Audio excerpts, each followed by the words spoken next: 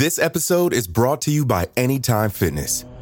Forget dark alleys and cemeteries. For some, the gym is the scariest place of all, but it doesn't have to be.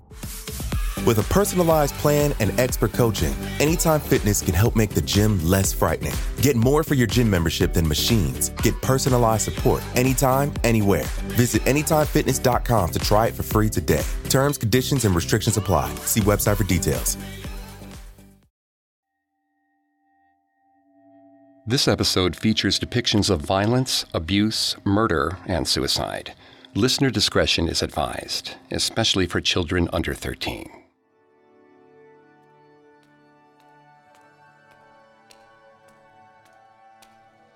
Anton paced back and forth, shaking with anticipation. The pre-dawn light seeped into the sepulchre, casting the stone arches in shades of pale blue.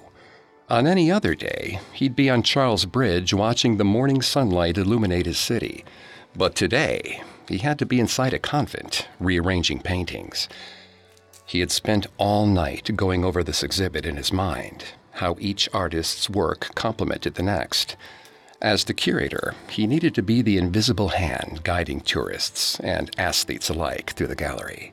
If a single piece was poorly chosen, the guests would feel it. Anton stopped his pacing when he heard the music. The convent hadn't been an active place of worship since the 18th century, so where was the music coming from? He pivoted, following the sound of the strange choir. Anton's pace quickened. This could not do. He was here to run a gallery, not a music hall. He couldn't think with these voices echoing through the halls. He had barely traveled 10 paces before the convent was silent again. He breathed slowly, allowing himself to relax. He turned to resume his work. A black shape blocked his path. She wore the trappings of a nun. Her hands, extended before her, were red and dripping. There was a gash across her chest, parting the black cloth to reveal mangled flesh beneath. Her eyes were hollow and filled with tears. Almost 800 years of misery in a single, bone-chilling gaze.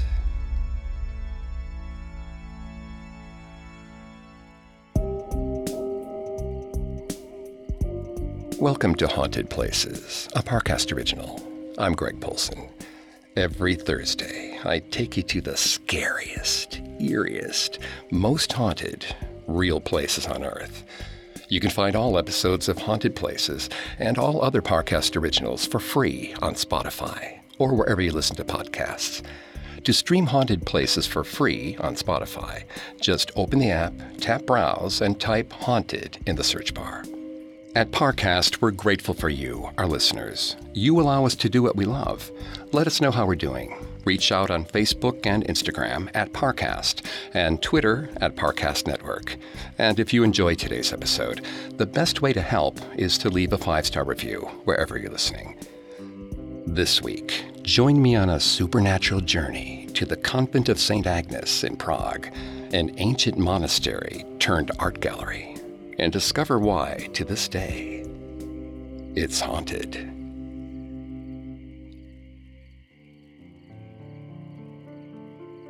In Prague's Old Town, by the south bank of the Vltava River, sits the Convent of St. Agnes.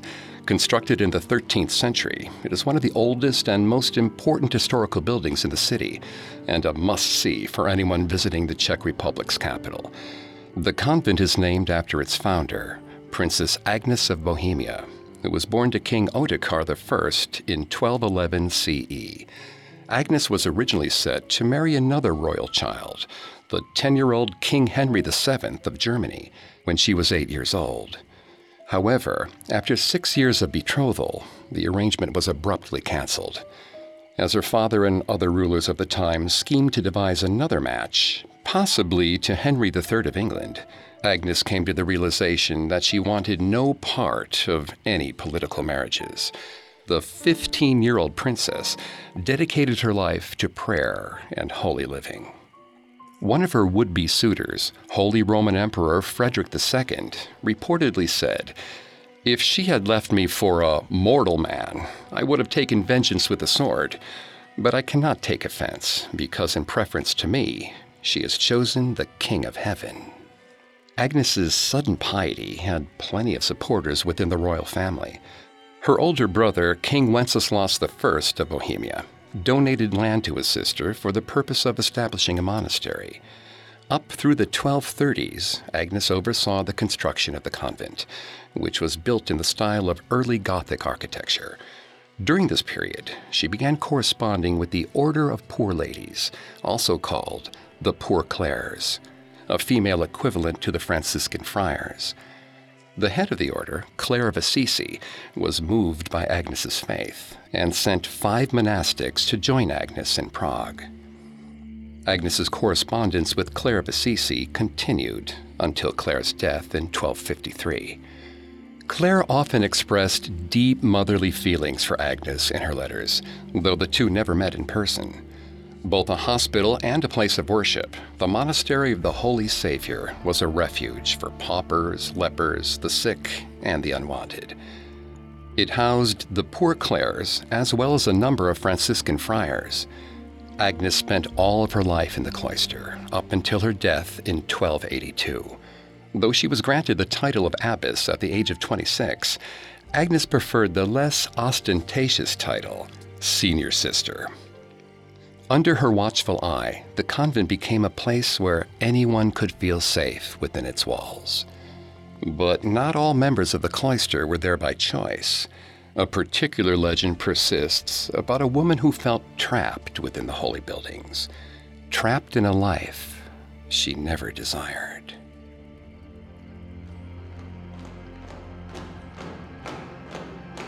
Elena's feet ached as she marched down the streets of Prague. She was probably developing corns from all this marching. Guards flanked her on either side, spears held at the ready should she try to flee. On her father's orders, they would take her to the convent and only leave her side when she had been passed off to the Poor Clares. Under the guards' wary eyes, she felt like a common criminal, but her only crime was falling in love with the wrong man, her beloved knight-errant. Karel was not like the thuggish brutes in her father's employ. He was strong like them, but that strength didn't corrupt him like it did other men. Beneath the hardened, battle-scarred exterior, his eyes were gentle, and when he held Elena, she felt the world disappear around them. She didn't care he had no money, no lands, and no title but knight. He was her knight, and that's all she cared about. Elena knew her father would not approve. Lord Mikolash may have only been the head of a very minor family, but he was proud. They were distantly related to the Virashovce line, which had been among the most powerful families in Bohemia. Her father was obsessed with them reclaiming their family status. One fateful night, she approached the door of her father's chambers. She would finally tell him her secret and request his blessing. Her cousins had already married for profit and their family standing. Why couldn't she marry for love? The room was dark when she entered it. Her father stood at his window, moonlight dancing in his eyes. He had never looked as distant as he had then, outlined in the cold blue light. Steeling herself, Elena told her father that he need not worry about finding her a husband. As she explained, he turned toward her. His eyes were hard glints of obsidian in his skull. She could feel a storm cloud hovering over his brows, ready to unleash lightning at his command. But she pressed on anyways, telling him of her love for Karel, how he made her happy. Mikolash had not yelled or screamed.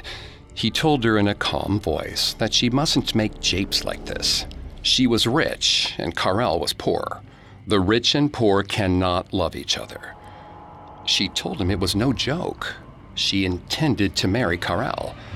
Her father seized her by the arm and dragged her to the bedchambers. He flew her roughly to the floor, saying that he'd lock her in a convent if she did not cease this foolishness. She did not think he would really go through with it. They arrived at the convent by midday a week later. The poor Clares looked kindly on her, but Elena felt no warmth in return. They were not her sisters. They were her jailers, always watching to make sure she was committed to the pious life her father had forced on her. During her first few days, she only spoke to the others when absolutely necessary, and spent the rest of her time praying. At least that's what she told them.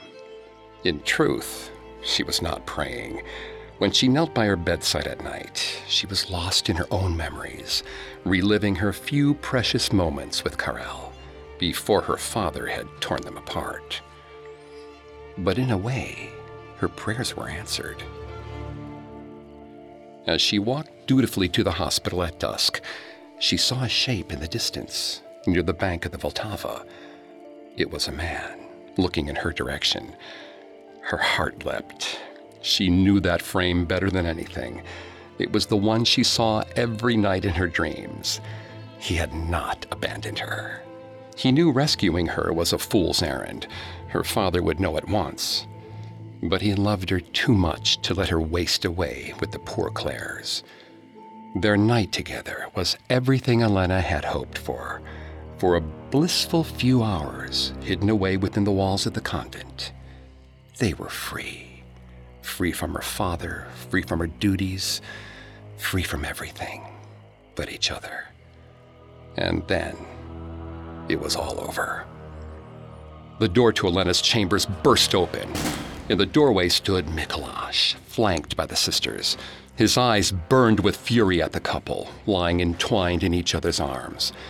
He had tracked Karel here, Elena realized in horror. He knew the knight-errant would not leave her side simply because he had ordered it. She tried to plead with her father, but his eyes never left the man lying by her side. In 3 quick strides, Mikolash crossed the room. He seized Karel by the neck and threw him against the wall. Elena struggled to her feet, pleading the whole time, but it was no use. He was no longer her father. He had become a wild animal.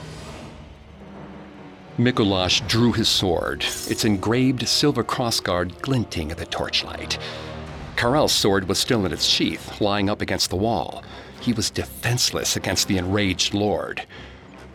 Mikolash lunged at Karel. The poor knight only had a moment to react. He reached for his weapon, fingers grasping the hilt. Elena screamed as her father's sword pierced the heart of her true love. Mikolash withdrew his blade, panting from the exertion. Blood blossomed on Karel's chest. He shakily raised his hands and stumbled toward his killer, empty hands grasping madly at the man's collar. Elena's father shook him off, and he fell, shuddering, to the floor. Elena's mind went blank with despair. Without thinking, she charged her father, beating at him with her hands. He spun on her, ignoring her weak blows. There were tears in his eyes as his blade bit into her chest. Elena did not feel the cut, but she felt the blood. It seeped through her gown, pulling her down with inexorable finality. It was so heavy. She sank to her knees, vision swimming with tears. Her father's gore-streaked sword hovered in front of her face. She wondered how much of the blood on the blade was hers, and how much was Karel's. And then she hit the floor. Karel's body was turned away from her. She could not see if there was any life left in him. She tried to plead with the sisters to turn him over. She wanted to die, looking into his eyes. But the sisters did not move. Their expressions were frozen, agape in terror at what this man had done on their doorstep. The last thing Elena saw was the shape of her father shouldering his way through the door, a trail of blood following him into the city beyond. She hoped it would follow him for the rest of his life.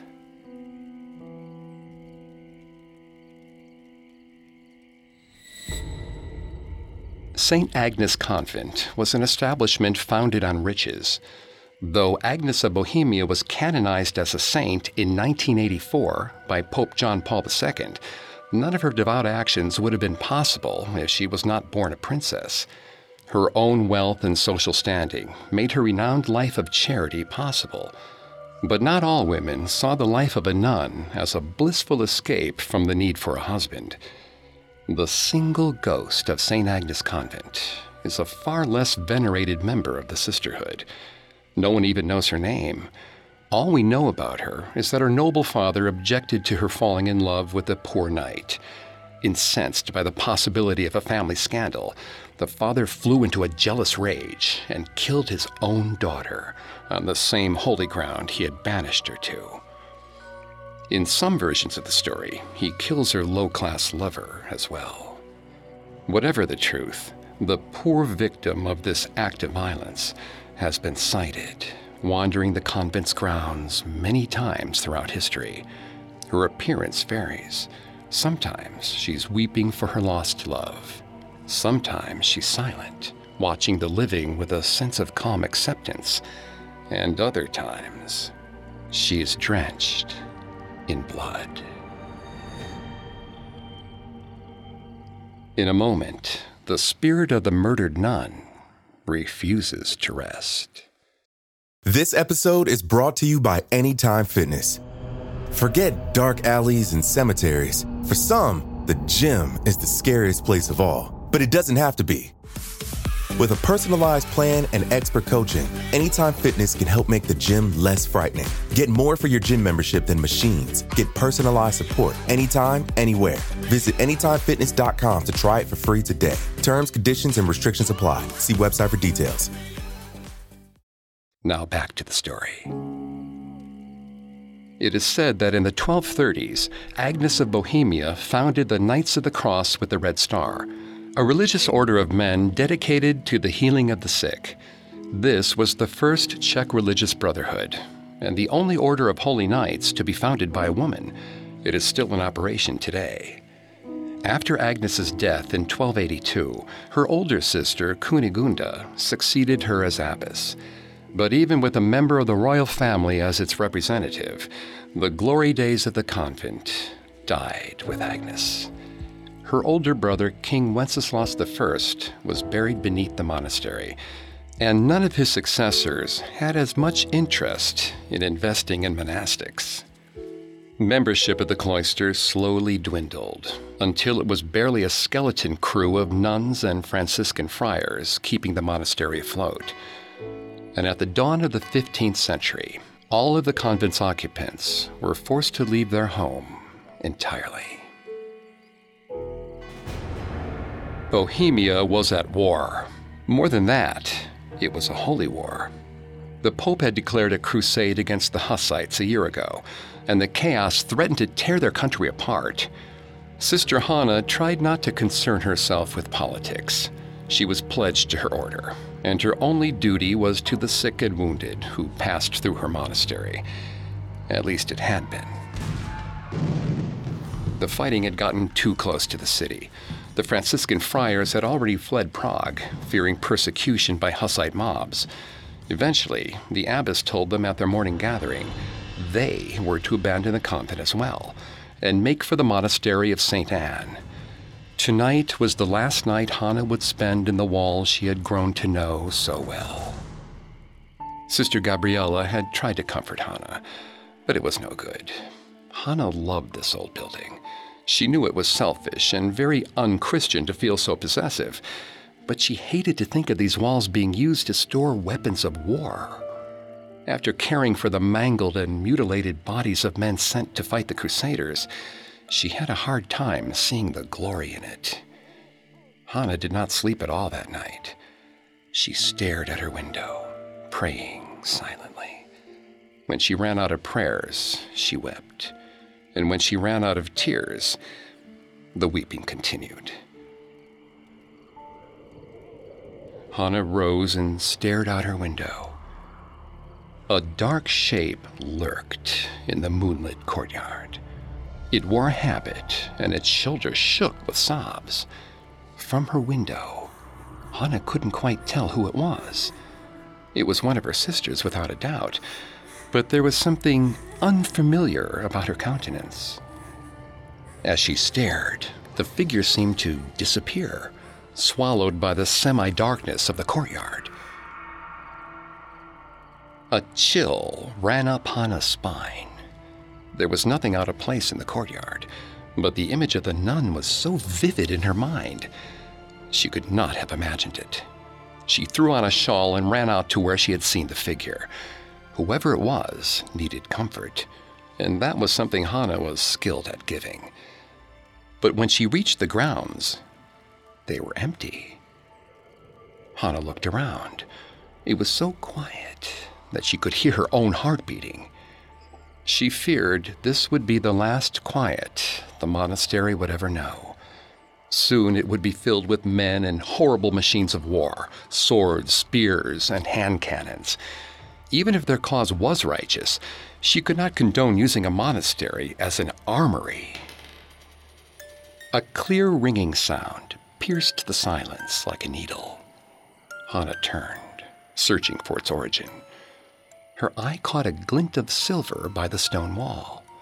She stepped over to it, almost without thinking. At her feet lay a single silver coin. She picked it up and turned it over in her hand. An ordinary coin. A strange glimmer of hope fluttered in her chest. One of these could buy bread for a score of beggars. Perhaps there was some good she could do outside of the convent. The sound came again, further along the wall. Hannah followed it and found another coin. This one was frayed at the edges, like it had been cut out of a sheet of silver with a hot knife. As she marveled at the metal, a glow spread from its center, until the entire coin was like a star in her hand. A moment later, Hannah felt a searing pain follow it. She dropped the burning coin with a gasp. The bright metal spun through the air, the glow dwindling until it was gone. Hannah never heard it hit the ground. She looked up to see the shape again. Across the courtyard, it moved steadily, more gliding than walking, toward the chapel of the Virgin Mary. Hannah followed, keeping her pace with the weeping woman. She did not wish to startle one of her sisters if she was on her way to a midnight prayer. Perhaps she could even join her. Such grim times called for solidarity among the faithful. Hannah was happy to step inside the chapel. The wind felt especially cold tonight, as if the weather itself was trying to stifle the heat of the conflict. Hannah shook off the childish thought. The chapel felt more barren than it ever had. It looked like it was ready to be abandoned. The thought broke Hannah's heart. A few paces ahead of her, her sister had stopped. Her head was bowed, but she still wept. Hannah approached slowly. When she was close enough, she reached out and touched the woman lightly on her shoulder. A shiver passed from the figure through Hannah. Her sister's shoulder was icy cold to the touch and felt strangely insubstantial, like trying to grasp at a lace curtain. Hannah told her sister she had no need to worry. Their order was not one of walls. It was their hearts and their faith that kept them together, not the buildings. God's will would get them through. Her sister turned, and Hannah finally got a look at her face. But something was wrong. Hannah knew every single one of her sisters. This was not one of them. Though she wore the threads of their order, her sunken cheeks and hollow eyes were completely alien to Hannah. Her skin was gray and cracked, like the frozen streets of Prague in the winter. Twin grooves ran down from each of her eyes, as if so many tears had worn her face into empty riverbeds. And then the strange nun opened her mouth to speak. Her tongue was frayed, and its inside was caked with some dry black substance that looked like burnt coal. When her words leaked through, Hannah felt the strength leave her legs. The specter told Hannah that it could never leave. And then it asked her a question, its voice breaking in the most unsettling way. What would she do without her sisters? Hannah withdrew her hand from the other woman's shoulder. It came away sticky with blood. She backed away one step at a time. This time, the ghostly nun looked after her, unblinking. Its eyes seemed to pierce the gloom with their own unnatural light. When Hannah reached the entrance of the chapel, it stood and began to follow her. Strange, unwavering expression boring into her soul. Hannah tried to step through the door, but her foot caught on the stoop and she fell onto her back.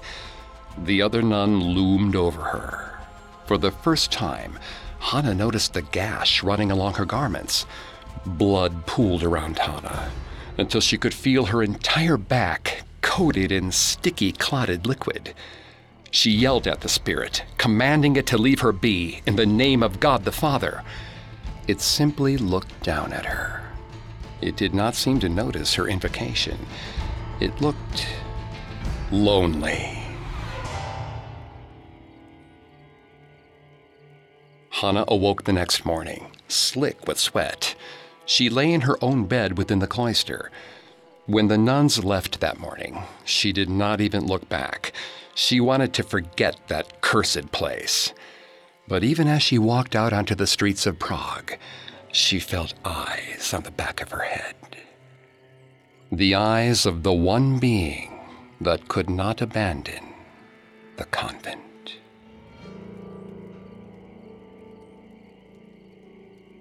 The St. Agnes Convent is one of the most unique complexes in Old Town Prague. Originally constructed to conform to Gothic-style architecture, it underwent several renovations throughout its early history.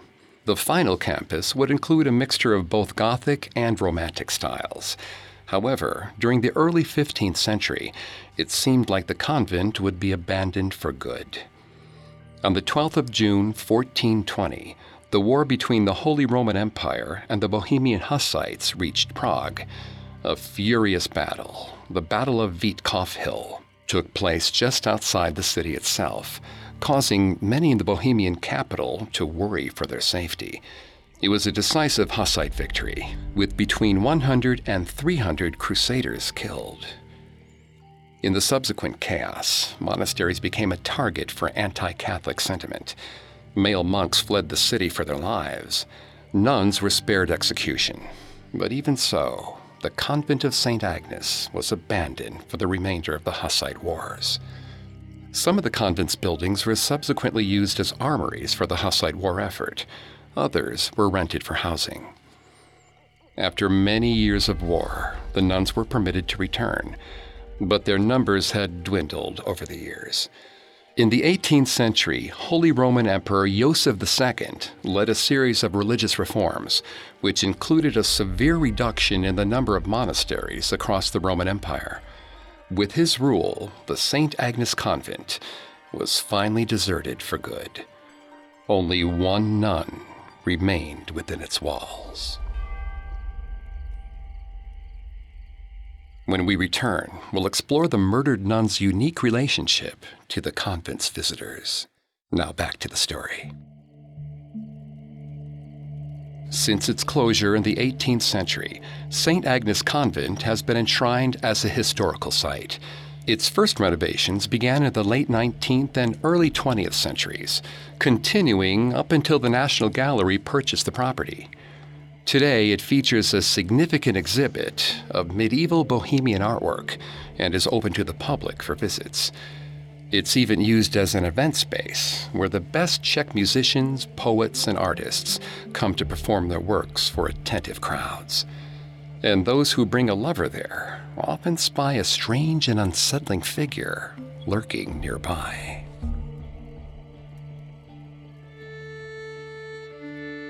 Ada was always nervous before a performance. She ran her bow over her violin strings again and again, testing to make sure it was in tune. She only stopped when she got an annoyed look from her pianist. The man was right. She knew her violin was in tune. That wasn't why she kept plucking at the strings. Her source of anxiety was no doubt entering the convent at that very moment. He would be watching her performance. Dominic. Theirs had been a whirlwind romance. They had met in Cross Club several months ago, and their chemistry had been immediately electric. They partied the night away, dancing all the way into Ada's bed. And now he would be here to watch her perform at one of Prague's oldest historical sites. She told herself it was going to be great. Her stage fright and her lover's anxiety would both dissipate the moment she started to perform. She just needed to have faith in her own abilities. Ada stepped out under the lights, alongside her fellow musicians. She could hear the audience more than she could see them. Her vision was almost completely eclipsed by the hastily erected stage lights. Slowly, her eyes adjusted. A sea of faces swam into view, politely smiling, expectant faces. She searched the crowd with her eyes, looking for Dominic's firm jawline in the crowd. She did not find it. All she saw were the faces of strangers, and a gap between them. Negative space in the center of the crowd, where one extra seat should have been filled. As she stared at it, the void started to grow in size, swallowing the other audience members around it. A wave of despair struck her. She teetered on the edge of the stage. If she fell into that black hole, she would be alone forever, abandoned in the dark. A sharp cough from her pianist broke her out of her trance. She slowly lifted her violin and began to play. The world fell away as she drew the bow back and forth across the strings. She breathed an internal sigh of relief. All her worries about the outside world, even stage fright, slipped from her mind like summer rain. She was gliding along sheet music, fingers guided by the notes in her head. She almost didn't hear the other instruments as she played. Suddenly, a pair of blue eyes flashed into her vision. Then, a confident smirk. She felt her concentration falter. Features of Dominic, piece by piece, floated into her mind's eye. He was looking at her with the same cocksure expression she had seen him wearing in Cross Club when they met. He's probably there now, picking up some other woman with promises of happiness. Something sharply lashed across her knuckles, causing her to drop her violin. It clattered to the floor. One of its strings had snapped and struck her on the fingers. The audience was quiet, stunned. In a daze, Ada looked at her fingers. A white streak played across her knuckles where the string had cut her. Not harsh enough to draw blood, but it stung horribly. She grasped her hand, trying to squeeze the pain out of it. The other musicians looked at her questioningly. She stammered an apology and stumbled off the stage. Ada stepped out into one of the hallways, cursing herself under her breath. She had never messed up a performance this badly before, and yet some part of her knew that if she picked up her violin again, she would only make it worse. Dominic's face would appear before her again, and another string would break. Eventually, she would only have one string left, and then she would lose everything. Something about the air didn't feel right. Ada had a hard time breathing. She reflexively reached for her pocket to check for text messages from Dominic, only to remember she left her phone in her car. A walk would do her good. Putting one foot in front of the other, she walked down the arched hallway. Soon, it opened up into a gallery. Glass cases littered around the room in spots of white light. Something dark moved against the glass of a nearby case. A shadow? Or a reflection? Ada turned. Nothing. She looked back to the glass. It was cracked, a corner missing. This must have been recent, otherwise it would have been replaced. Inside the case was a chunk of stone with a woman's face on it. some fragment of the old abbey's edifice that they had not been able to restore. That woman had made something of herself. She hadn't ruined her career over a man she met in a club. A cold sense of despair settled over Ada. She could not walk back into that room and face the audience again. The audience she had so horribly failed. All because she was stood up by a man. Ada looked up at the sound. A door near the entrance of the gallery slid open, ever so slowly. A chill gust of air slipped through the new doorway. But she did not shiver. She felt disconnected from the world around her. Her despair protected her against physical discomfort. Thinking this, she stepped out onto the convent's grounds. Flyers scattered through the winds like leaves. She saw her own name sail past her on ragged printer paper. Her face smiled out from it, as if taunting her from the past. As if to say, "This is how happy you were before your boyfriend ruined everything, before you squandered your chance at greatness." A bitter laugh escaped Ada. Could she even call Dominic that? He was barely a fling, but she had fallen hard for him. And then he vanished, almost like he was never there at all. Something brushed past Ada. It didn't feel like wind.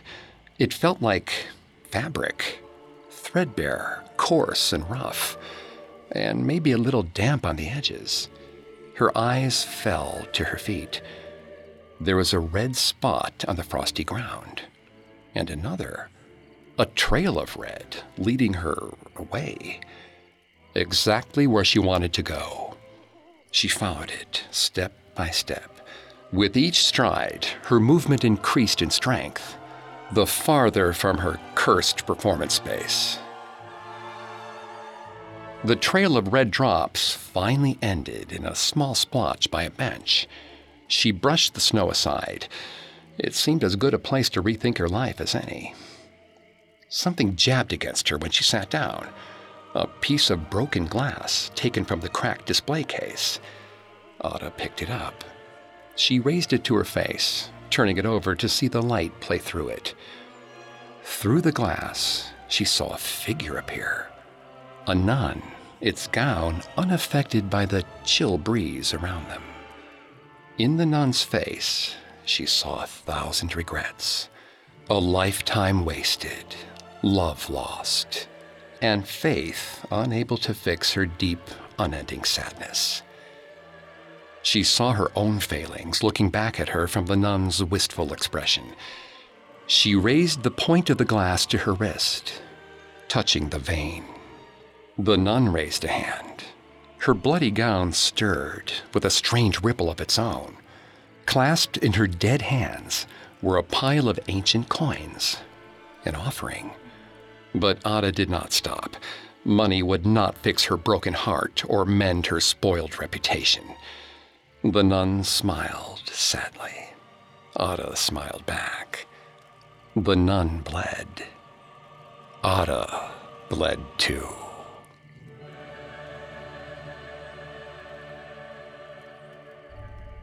The murdered nun most often appears before couples who are unhappily in love. She watches them quietly from the abbey, only interfering in the direst circumstances.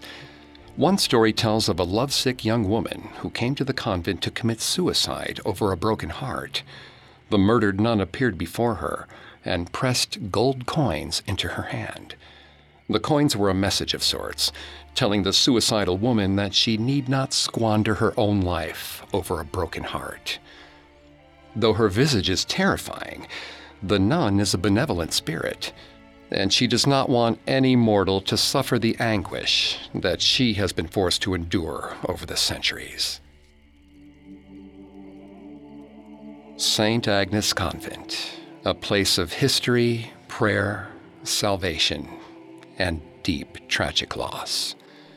Thousands of people passed through its hospital in the 13th century. While most were better for their visit, not all of them found solace within its walls. So if you find yourself in Prague's Old Town, be sure to pay a visit to the old monastery. Its stone and brick face have seen centuries of faith and prayer, even in the most trying of times. But if you're traveling with a romantic partner, be wary. You might find yourself attracting a famously lonely ghost.